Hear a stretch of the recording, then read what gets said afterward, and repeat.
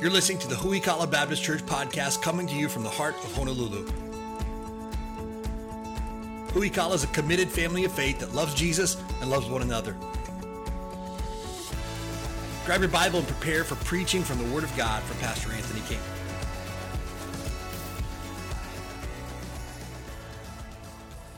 All right, grab your Bibles, turn to the book of Ephesians, chapter number 4 this morning, if you would, Ephesians 4. We're continuing our series entitled Alive Together. We've just been going verse by verse through the book of Ephesians. This is our 31st week together, and I'm not trying to freak anybody out, but are you ready for this? Tomorrow is October. I don't know where this year has gone. I heard a rumor this week that fall has come.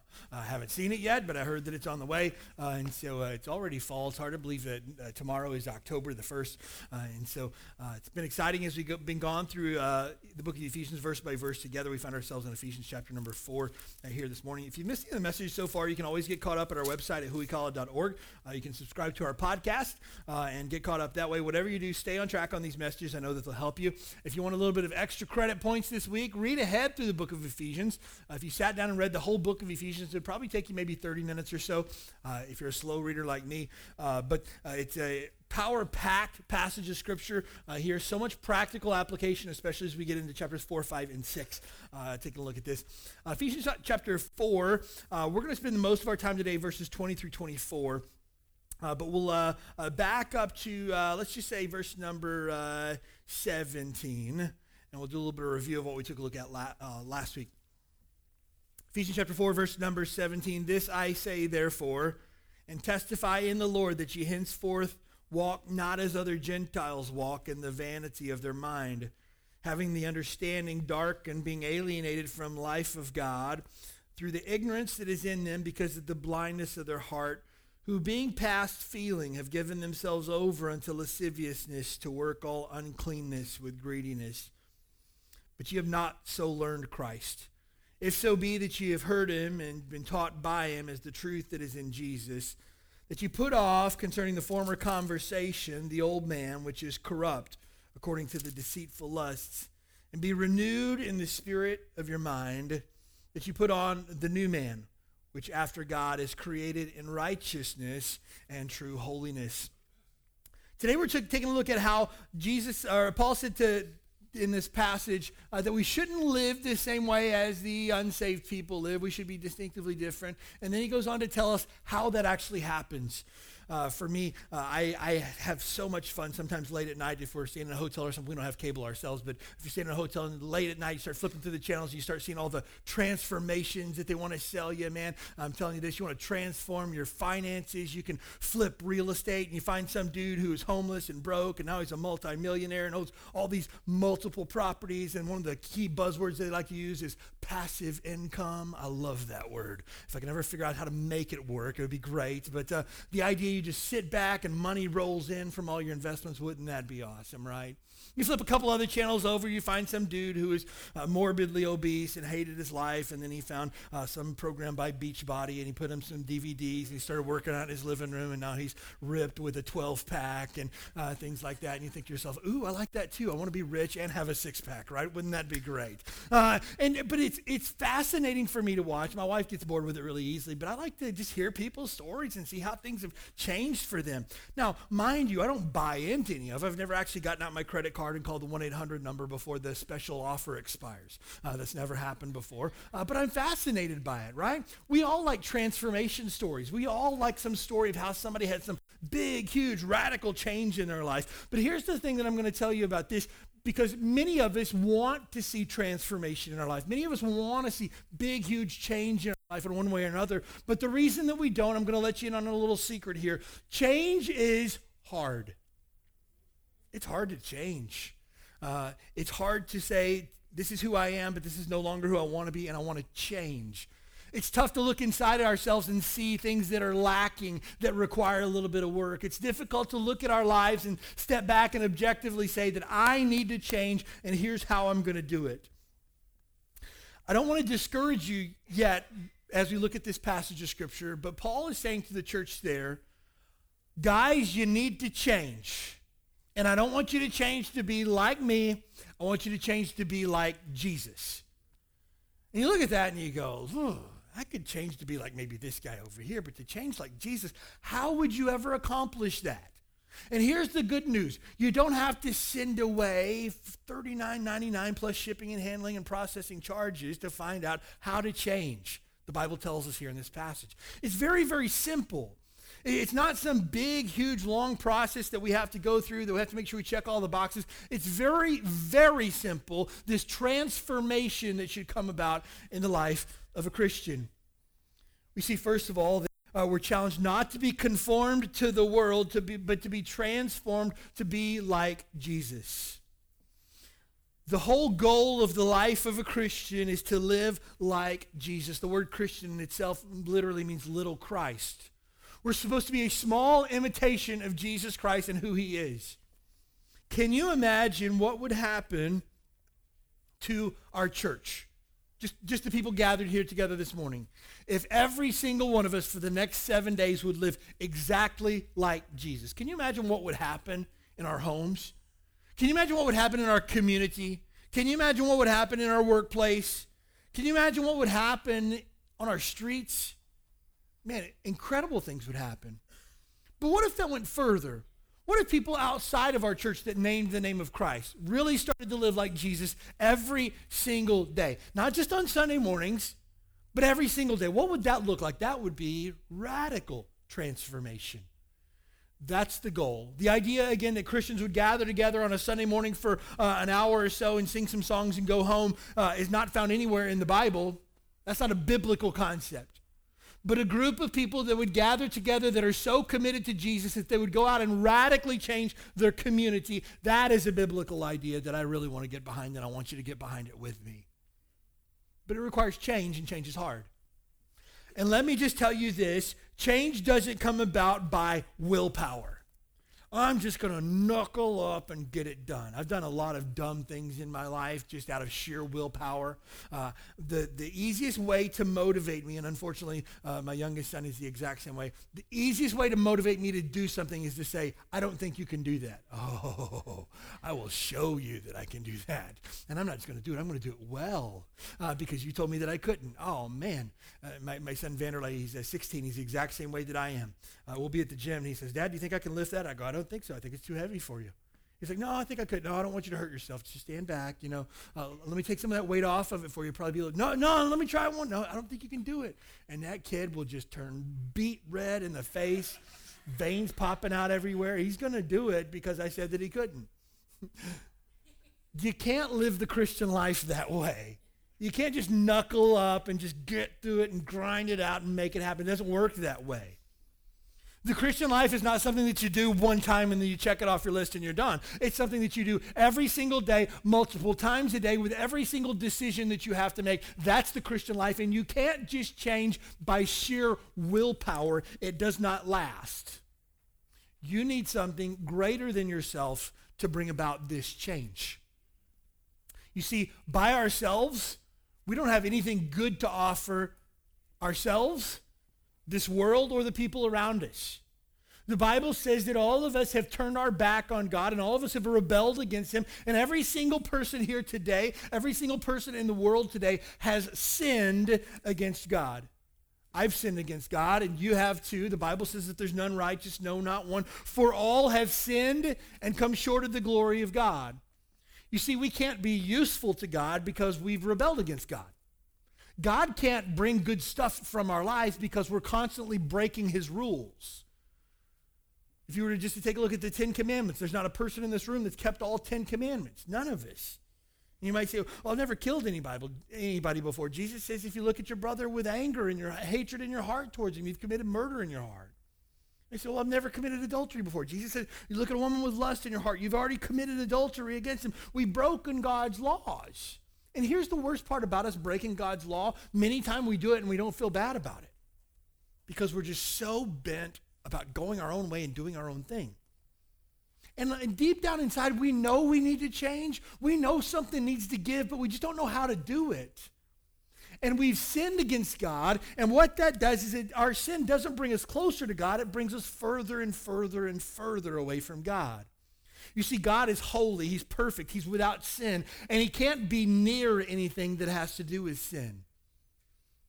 You see, when you try to come to God with your sin, it's like two magnets that you flip over with opposing poles. They push each other away. You try to come to God with your sin, God says, I can't.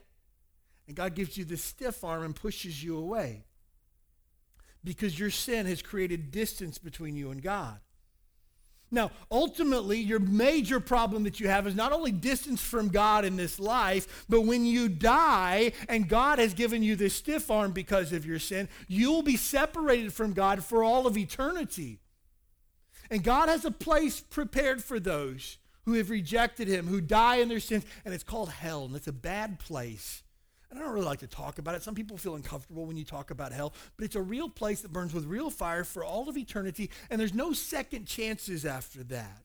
The idea that we die and then we pay for our sins and then eventually we all go to heaven isn't a concept that's found anywhere in the Bible whatsoever.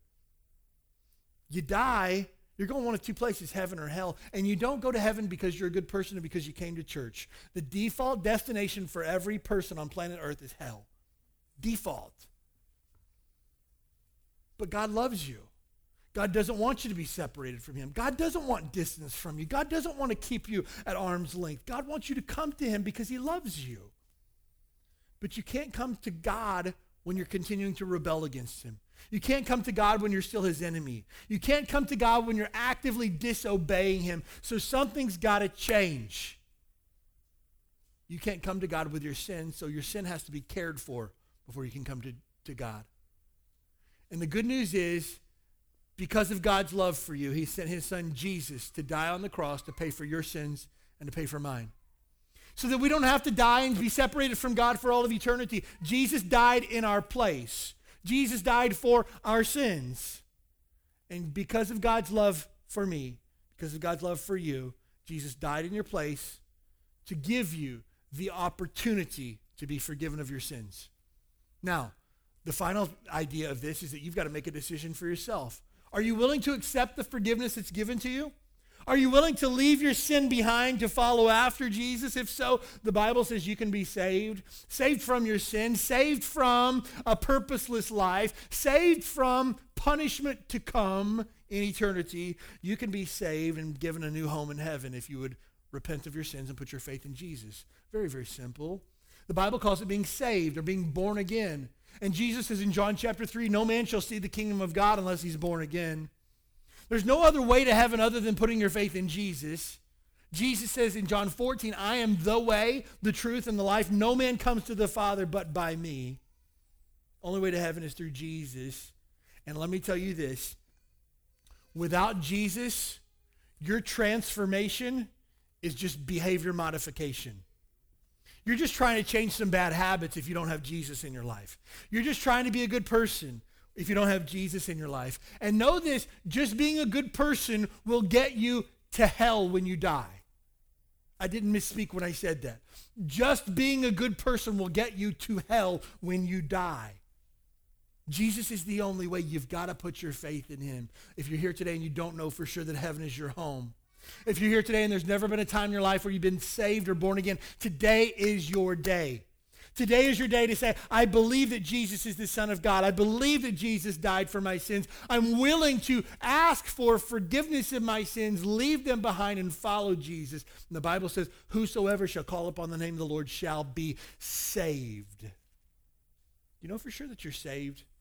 If not, today is your day to make sure that you're saved. This is what begins the process of transformation. It begins with a change of my heart and a change of my soul. And the Bible says that when I put my faith in Jesus, inside me now comes the Holy Spirit. That the Holy Spirit can now bring change about in my life. Some people will say, well, do I really need to change that much? Yeah, you do, because Jesus calls us to be distinct. You see, God creates things with distinction. God created day, and he also created night. And while there might be that fuzzy period where the sun's going down in the night, where you say, I'm not sure if it's day or if it's night, or night's on its way and day is going away, night and day is pretty well easy to distinguish. If you're ever fallen asleep to take a nap at like 3 o'clock in the afternoon, you wake up and it's dark outside and everybody's gone to bed, and you're just like, what happened, right? There's no wondering, like, I wonder if it's still, 3:30 in the afternoon. No, the lights are out. It's dark outside. It's time to go to bed, right? There's no wondering. It's distinct. Life or death. Now, I've never met anybody who's just kind of alive but mostly dead. You're either alive or you're dead. I've never met somebody before who is kind of saved, kind of not saved. You're either saved or you're not. God creates things with distinction. And again, this is going to be unpopular to say in today's society, but we as Bible-believing Christians have to say what the Bible says. God created man and woman, male and female, with distinction.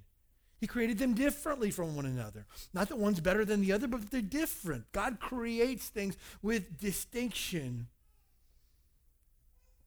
God created his children to be distinct, set apart, different from everybody else. If you are a Christian and you name the name of Christ, you should be different from everyone else. Now, again, we took a look at last week what that means. It doesn't mean that we all have to wear the same kind of clothes. It doesn't mean that we all have to dress the same. There are folks that call themselves Christians who say that everybody has to drive a black car. I'm not making that one up. Everybody has to wear black clothes. There's folks who call themselves Christians that wear the funny hats with the buckles on it still. There's churches where you have to ride a horse and buggy to church because you can't have electricity and stuff like that. Hey, we're not saying that we got to be distinct in that way. We're distinct in our behavior. We're distinct in the way that we live our lives. Our lives point people to Jesus. Not that we're weirdos, not that we have to have bumper stickers on our car or wear Christian t-shirts when we go to the gym, but the fact that we're different in the way that we live our lives. That sets us apart. That's what we're called to. And you say, well, I don't know that there's a big distinction. Then you're doing it wrong. Again, I grew up in a church where all of my Christian friends at church were the exact same as my unsaved friends at school. Went to public school. And there was no distinction between them. They all cursed. They all looked at pornography. They were all sexually involved. They were all go to parties and drink and smoke dope and stuff like that. There was no distinction whatsoever. And I remember even as a 16-year-old boy saying to myself, I don't know a lot about the Bible, but I know that this shouldn't be the case. And I became very disenfranchised with the idea of, quote, organized religion. It's funny when people say that, do you want disorganized religion? I don't want that. But the idea is this, I became very frustrated with the idea of church, that if we're not going to be distinct, let's just all split up and do our own thing then. And unfortunately, many people have come to that realization that I don't need church because church is just full of a bunch of hypocrites. I can worship Jesus on my own. I don't need the church. That is an anti-biblical idea. Jesus loves the church and gave himself for it, and you and I need one another. But what we don't need is a bunch of hypocrites. We need to be the real deal. We need to be transparent. We need to follow after Jesus. We need to be distinct. And when we struggle, it's okay to say, I'm struggling. I could use some help in this area. Sometimes people say, well, I don't want to follow Jesus because I don't want to be a hypocrite. I always tell them there's always room for one more. But the idea is this. A hypocrite puts on a fake front. Everything's good. Praise the Lord. Amen. I love Jesus. All that other stuff, and then goes home and does the exact opposite. They take off the mask, and they're another person altogether. A hypocrite is not a person who's really trying to live for Jesus but just struggling. You know what that's called? That's called being a Christian. That's called being real. I know what I should do. I'm just struggling to do that. If you read through any of Paul's writings, Paul confesses his sin to folks that would be recorded in history for thousands of years. Hey, I know what I'm supposed to do, but I'm not doing it. I know what I'm not supposed to do, and that's the stuff that I'm always doing. I know that in me, that is in my flesh, dwelleth no good thing. And it's okay to say, I'm struggling, I could use some help. Could you guys pray for me? I'm really struggling with sin this week, and I'm praying for victory over that. That's a good thing. That's not being hypocritical at all. We need that in our lives. But we have to be distinct. As we take a look at this passage in Ephesians chapter 4 this morning, take a look at verse number 20. Let's just back up to verse number 18. He's talking about the Gentiles and the unsaved people that are having their understanding darkened. Verse 18, being alienated from the life in God through ignorance that is in them because of the blindness of their heart, who being past feeling have given themselves over into lasciviousness to work all uncleanness with greediness. But ye have not so learned Christ.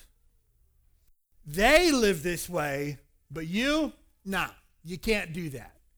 You know about Jesus. Things are different for you. You see, we found a new way of living in Jesus. They don't know any better. It says through the ignorance. They didn't know that Jesus gave them a new way of living, but you know, and you can't live like that anymore. Again, we live in a society today where we want to blend church with the world and remove all distinction. And I'm for, please hear this, I'm for having a church that's welcoming to unbelievers. We should be a church that's welcoming to unbelievers. And if you're here today and you don't know, you're trying to figure your faith out, you're in a very good place for that. But we're not going to blur the line to where people say, is this a church or not, you know? Is this a church, or is this like kind of like a concert, or is this kind of like a comedy stand-up routine that this guy does? No, we need to be distinct. We're different. And know this, if an unbeliever comes to our church, they should feel welcomed by us as a family, and I believe we do a bang-up job of that. But at some point, people are going to feel uncomfortable when we begin to talk about sin, because the Bible's an uncomfortable book. Paul says here to the church at Ephesus, you guys, you don't get to live like everybody else does. And if you are, knock it off. If you're living like the unsaved man, grow up. And you say, well, that's pretty direct. I know, the Bible's uncomfortable sometimes. But we're supposed to be different. You know why? Because we've learned about Jesus Christ. You see, we know Jesus by salvation. Again, if you don't know for sure that your sins are forgiven and heaven's your home, today's your opportunity. You don't have to take a class. Nobody needs to confirm you, or you don't have to answer any questions for anybody. You just have to put your faith in Jesus and Jesus alone to be saved. You don't have to be baptized. You don't have to sit through some class. You don't have to come up before the church and tell your story or anything like that. You just have to put your faith in Jesus. And we know Jesus through salvation. That's how we meet Jesus. John 1, verse number 12, but as many as received him, to them gave he power to become the sons of God, even to them which believe on his name. If there's been for you a day in your life where you were saved or born again, you were adopted into the family of God, and you're a son or daughter to God now because of what Jesus has done for you. And because you're a child of God, you're different now. Secondly, we're taught about Jesus. We're taught by Jesus through discipleship. Jesus says in Matthew 11:29, take my yoke upon you and learn of me, for I'm meek and lowly in heart, and you shall find rest unto your soul. You see, step one is salvation. Step two is discipleship. Discipleship is learning to be a committed follower of Jesus. If you've been hanging around for Who We Call It for any length of time, you'll know that we're really serious about a few things. First of all, we love the Bible here. Second of all, we're really big on people knowing for sure that their sins are forgiven and heaven's their home. Third, we're really big on growing Christians to be mature followers of Christ through discipleship. Those are some things that are just some big rocks for us. It's the big deal. Every Christian should go through some form of discipleship because Jesus himself says, I want you to learn of me. Because the more that you learn about Jesus, the more you're going to love Jesus. The more that you learn about the teachings of Jesus, the more you'll know about life. The more that you seek after Jesus, the more joy that you'll find from the life that you live. And so Jesus says, I want you to know about me. I want you to follow me. And I want you to find this new way of living. You see, we're commanded to be different from the world. Again, we're to be distinct. The book of James says that friendship with the world makes you an enemy of God. It's not a matter of not loving the people that are in the world. It's a matter of not loving the world's way of doing things. I'm not going to buy into the system of the world that success will make me happy. I'm not going to buy into the system of the world that says material things will make me happy. I'm not going to buy into the lie of the world that says I need to be validated by what other people think of me. I'm not going to fall in love with that. I'm not going to value my self-worth by my number of followers on Instagram, for heaven's sakes. I'm going to find my worth in Christ. I'm going to find my validation in being a child of God. I'm going to find my joy by seeking after God like I never have before in my life. 3-step process for this. Again, I told you the transformation process, really easy. Verse number 22. Let's start at verse number 20. But you've not so learned Christ, if so be that you have heard him and have been taught by him, as the truth is in Jesus. Let me just pause here for just a second. The last phrase, the truth is in Jesus. Know this, the world is a liar. The devil is a liar. The truth is found in Jesus. And you can find Jesus in his word. The Bible, you need it in your life. I need it in my life. And the truth is found in Jesus.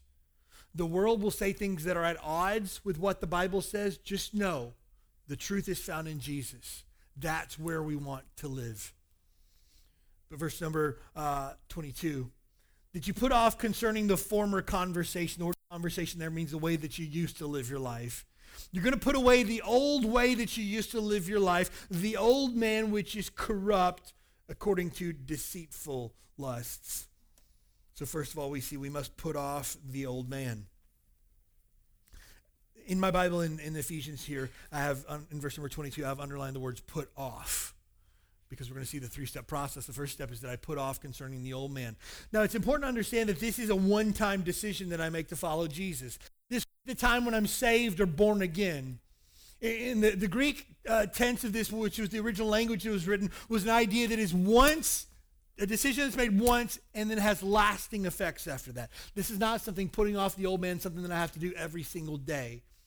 My old man was put to death with Jesus the day that I put my faith in Jesus. The day that you were saved or born again was the day that your old man was put to death. I was 9 years old when I put my faith in Jesus. And I hadn't gotten into a lot of trouble by 9 years old. I wasn't smoking crayons in the playground with my friends or anything like that. But I knew I needed Jesus. I knew it. And the day that I did, my old man was put to death. And I became a new creature according to what the Bible says. And so my old way of thinking went away. You see, our old man is corrupt and was put to death. It was no good whatsoever. I don't know if you're like me, but if you buy stuff at the grocery and you have every intention of making dinner or making lunch with stuff that you buy at the grocery, and then you forget that it's in the fridge, and like a week later you're like, oh, I forgot I bought that ground beef. Oh, man. And it was organic, free-range, grass-fed, no hormones, no antibiotics. And you look on the back, and it's like 3 days expired. What do you do with it? My wife, she's not even going to chance it. She's going to throw it out. Me, on the other hand, you cut it open, and what do? You smell of it, right? Smells like ground beef to me. Kind of look at the color of it. Doesn't look like it's turned any green anywhere. I'm colorblind, so I'm a really bad judge of that anyways. I do the smell test, and then I cook it, and my wife tells me, you're going to be sick. You're going to die. I'm not coming to visit you when you get put in the hospital. It's like, it's fine. I'll be all right. I'm a big boy, But what do, man? It's starting to expire. It might already be expired. You try to redeem it. You try to save it, right? And, man, you're going to throw it out at the very last minute if you have to, if you absolutely have to. The old man, you can't save him. He's corrupt. It's rotten to the core. There's nothing redeemable about the old man. Do you get what I say with that? Your old man is completely and totally corrupt, the Bible says, with deceitful lusts. Your old man is a liar, and he's rotten to the core, and he cannot be restored. It's not a matter we're going to put a fresh coat of paint on this and hope that it passes the test. It's got to die. And the old man was put to death. Romans 6:6 says it this way, knowing this, that our old man is crucified with him, speaking of Jesus, that the body of sin might be destroyed, that we should henceforth not serve sin. Our old man was self-centered and futile. Those deceitful lusts that it speaks of. The old man was all about me and what I could get out of for me. Was self-centered. There was nothing good, nothing useful left in the old man. And let me just tell you this, when the devil tries to come and tells you that your old sinful ways were a lot more fun, just remember that he's a liar. I can't tell you how many Christians that I've counseled and said, I just wish I could go back to one last night out with the girls and go out and get drunk and flirt with guys, not do anything wrong, but just flirt a little bit. There's no fun there. I promise you that. The Bible says that sin ends in death and destruction. Nothing good ever comes from sin. I just wish I could go back and have a few more beers and smoke a little bit and get buzzed. There's no fun found there, I promise you that. The end is destruction. I wish I could go back to high school and be sexually promiscuous, and I missed out on so many things. You didn't miss out on anything. Sin brings destruction 100% of the time. And your old man was selfish, self-serving, and he had to die. But it's funny, Proverbs 26:11 says, the dog returneth to his vomit, so a fool returneth to his folly. Dogs do some of the most disgusting things in the world. Wouldn't you agree with that? And dogs are just dumb, too. I told you guys before, I wanted, when we left California to come to Hawaii, we had it was a dog we got at the pound. He was a Bull Mastiff Rottweiler mix. And he was just a puppy. He was so adorable, adorable little puppy, and he was starting to grow up, and then we had to leave. We ended up giving him to a friend and stuff. But it was a man's dog, you know? Like you could walk this down the sidewalk and feel like a man, right? Like I wanted to get like a chain link chain for him, you know? Just put a dog on a chain and carry it around, you know? Man's dog. We moved here, and my wife and my girls ganged up against me, and we wound up with a 3.5-pound Maltese. It's like the size of a small cat. This is not a dog. I will never walk this dog, right? If you put a chain around the neck of this dog, it would die. That's how small it is, right? Oh, my word. I don't know where I was going with that story, but it was good. Oh, dogs do dumb stuff, right? But this dog is legitimately dumb. Legitimately dumb. My dog sits and watches TV, and when another dog comes on TV, it barks at that dog. It's just like, it's not real. You take a dog out in public and get scared of other dogs to bark, but you'll bark at dogs on TV. Some tough dog you are, right? But one of the most disgusting things that our dog does is when she throws up, what does she do? She circles back around and eats it, right? Because here's the thing with my kids. My kids wanted the dog. You want the dog, you're going to clean up after the dog. Can I get an amen with that, right? You want the dog, you're going to feed the dog, clean up after the dog, bathe the dog, take care of the dog. Dad's not doing this because it's your dog. You got that? Good. So then the dog throws up, and the kids are like, "Oh, clean it up, Dad." It's like, I'm not touching that. It's your dog. Clean it up, right? And before my daughter, McKeely, could go get something to clean up the vomit, she comes back, and she goes, "Dad, did you clean it up?" "I didn't clean it up." "It's gone." "Yeah, it's our dumb dog." What living being throws up and goes, "Ooh, that might taste good," the second time, right? No. But you look at that and go, "Ooh, that's gross." Here's what the Bible says. Here's a biblical application. You do the same thing when you go back to your sin again and again and again. You're eating your own vomit. That's disgusting. What's wrong with you? "Oh, I thought it might be different this time." It's not going to be different. Sin is sin. It's disgusting. There's nothing there for you. There's no nutritional value in it, I guess you could say, right? Don't go back there again. You've been set free from that.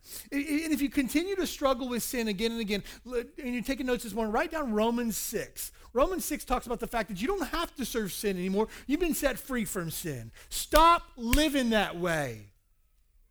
And for the Christian today who is hung up in sin, let me just tell you this, you're better than that because you've been saved from that. Don't go back there again. You need help, you got a dude right here who's willing to help you.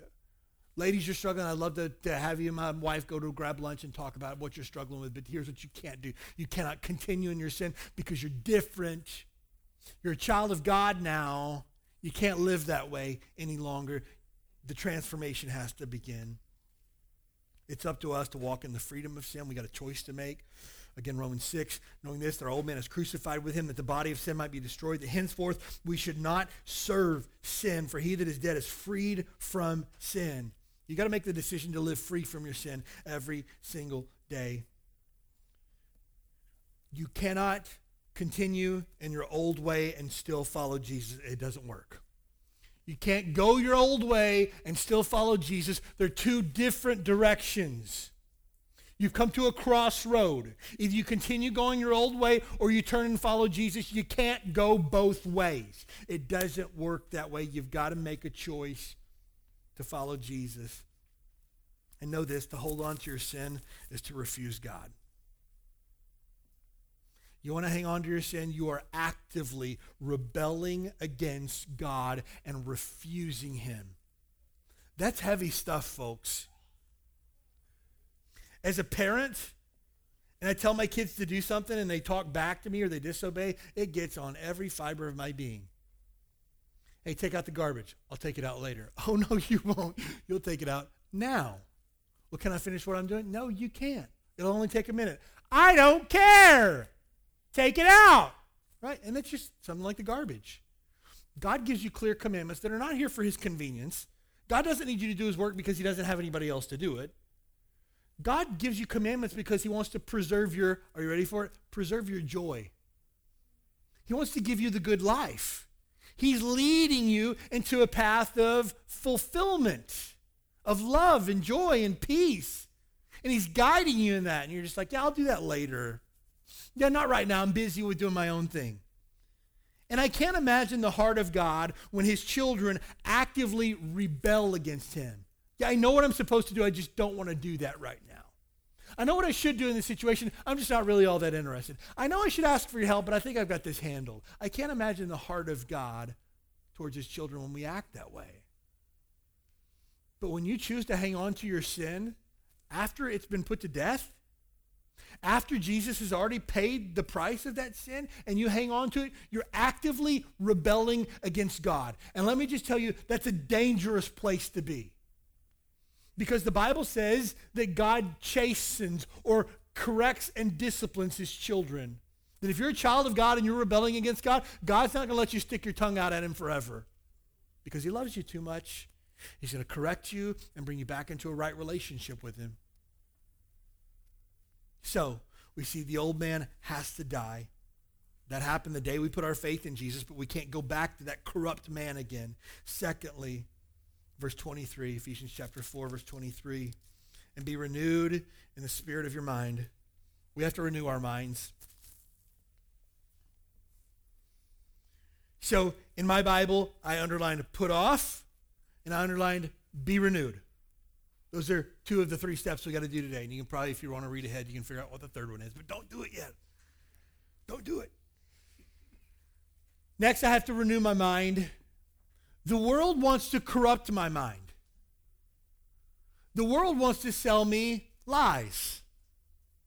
Media, entertainment of this world wants to tell me things that are not true about myself and about this world. And we must renew our minds by changing the way that we think.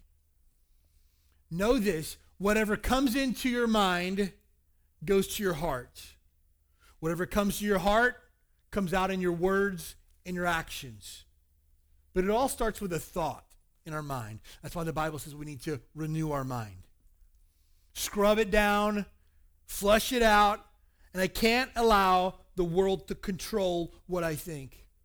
What are some ways, help me with this morning, what are some ways that the world influences us today? Somebody help me with that. Media, right? Television shows, music, movies.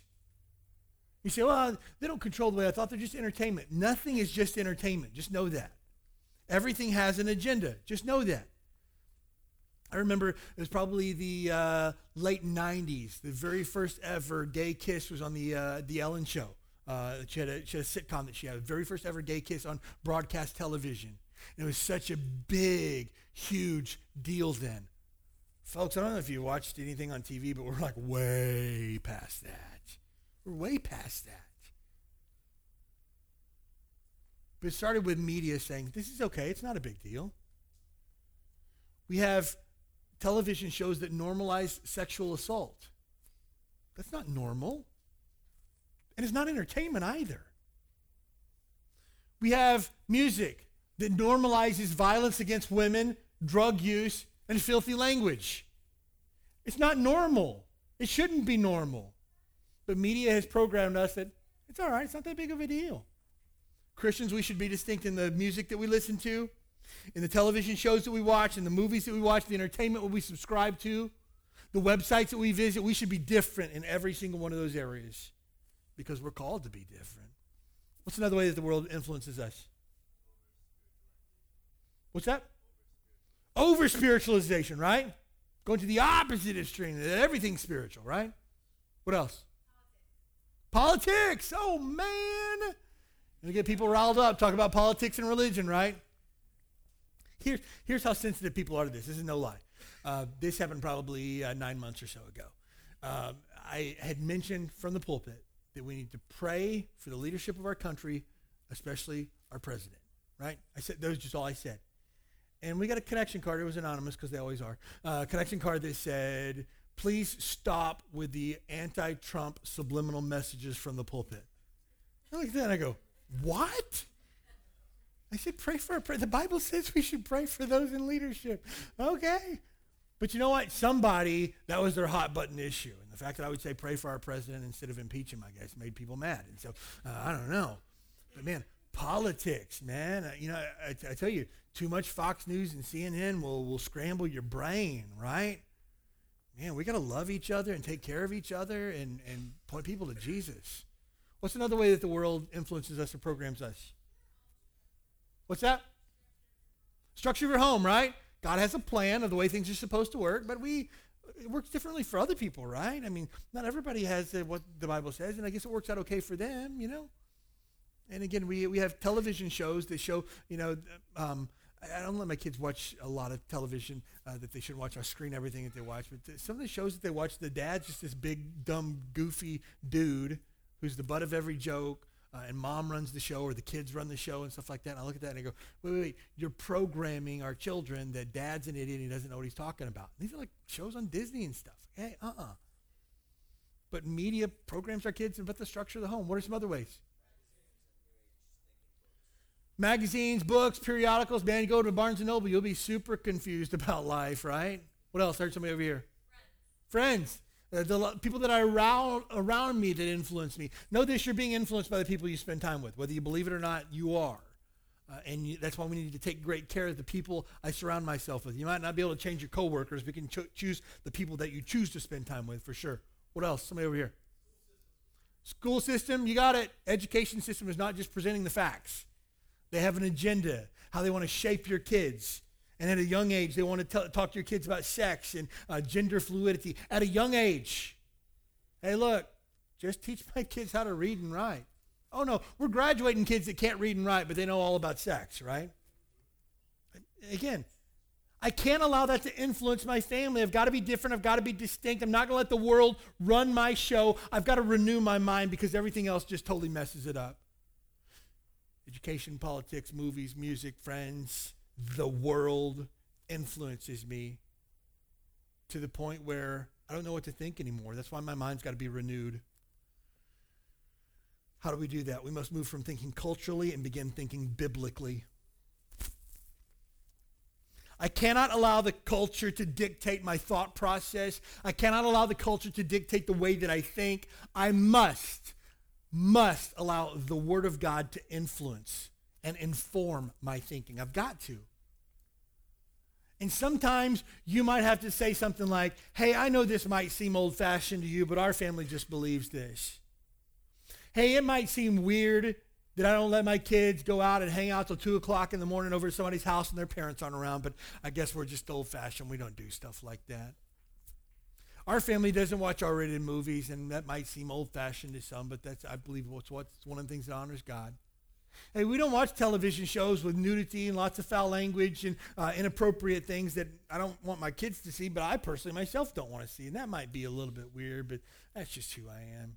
Hey, I don't want to go out and get ridiculously drunk with you guys after work tonight. I'd rather really just go home and spend time with my wife and my kids. And I know that might seem weird, but that's okay. Distinct. Different. How do we do that? We do it by changing our thinking to be in line with the Bible. This is done by immersing ourselves in the Bible and yielding to the Holy Spirit. I challenge you as your pastor to be in the Word of God every single day of the world. Every day, without fail. Why? Because we have to allow the Word to change our thinking. We have to immerse ourselves in the Word every single day. Again, you watch Fox News every single day, it will influence your thinking on everything that there is to know about life. I promise you that. You read the Bible every single day and make it a central focus of your day. It'll change everything that you think about and the way that you behave, the way that you act. I promise you that. Romans chapter 12, verse number 2, be not conformed to this world, but be transformed by the renewing of your mind, that you may prove what is that good and acceptable and perfect will of God. Final thought here this morning. We must put on the new man. So put off, underlined, be renewed, underlined, and put on, I have underlined. Those 6 words tell us how this transformation takes place. I put off the old man the day that I got saved and continue to let the old man die. I change my thinking every single day to be more in line with the Bible. I don't allow the culture to influence me. I don't allow media, social media to influence me. I allow the Bible to influence me. And it's important to understand this is not a reconditioned version of the old man. This is not just, I'm going to take off the old man, try to clean him up a little bit, and then put him back on. No. God doesn't do the cleanup business. God doesn't do the restoration business. He does the regeneration business. The old thing died and something new came of it instead. It's not just a cleaned up version of your old self. There's to be a radical difference, a transformation in our life. Colossians 3:10, and have put on the new man, which is renewed in knowledge after the image of him that created him. Colossians 3 says that we are renewed by our knowledge of Jesus and everything that he's done for us. The old man was self-centered and useless. Our new man is Jesus-centered and purposeful.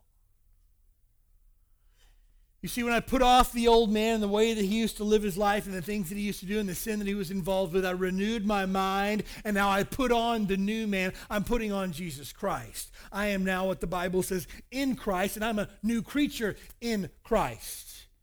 And now I'm no longer doing my own thing. I'm not looking for what I can get out of it. I'm looking for what Jesus can get out of my life. And I'm telling you what, that's what gives us purpose.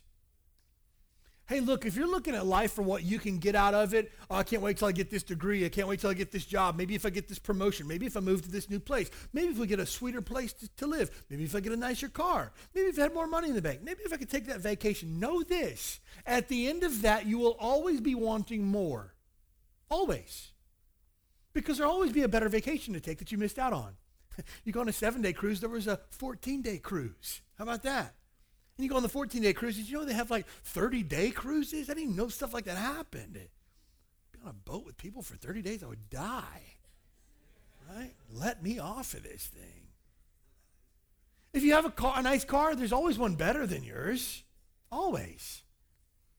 Hey, if you bought the new iPhone XS, which is named XS, right? Come on, let's just say. Just know this, you got 12 months until yours is old hat, and you'll probably get $200 from it, right? 12 months, that's all it takes. It will not last. But I'm telling you this, you live your life Jesus-centered, everything changes. Sure, you'll never be able to get enough of Jesus, but you'll always be wanting more. And you'll find purpose and fulfillment. You'll find joy. You'll find peace. You'll find a sense of purpose. This is what I was made for. This is who I am, not in myself, in my flesh. This is who I am in Jesus, and this is why he created me, to serve him, to worship him, to love him, and to tell other people about him. This is the good stuff. This is what I've been looking for. Yeah! That's what the new man does for you. And if you say, I'm not there yet, keep renewing that mind. Keep putting on the new man every single day, and you'll get there. I promise you that. That's where the good stuff is found.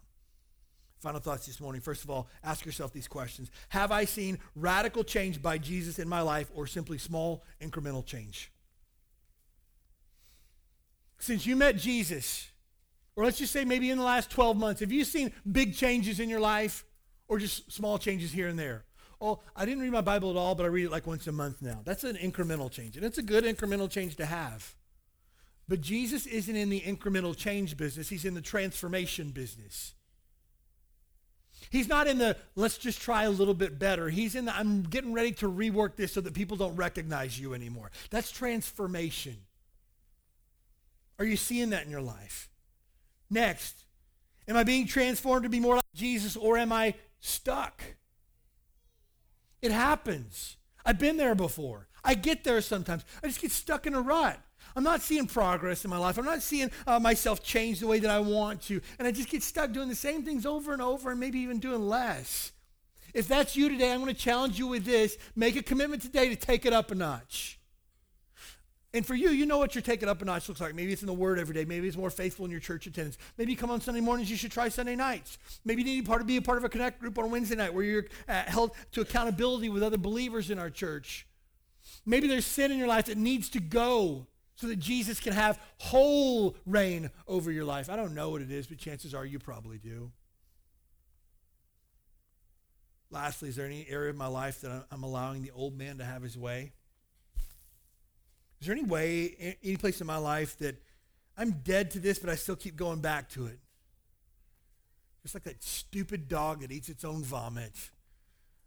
I'm going back to my old sin, thinking I'll find fulfillment there, but it's just not there. Is there an area of your life that you need to say, God, I'm done returning to my own vomit. I really want to move past this. I really want to move forward. I really want to find the good stuff, which is found in Jesus.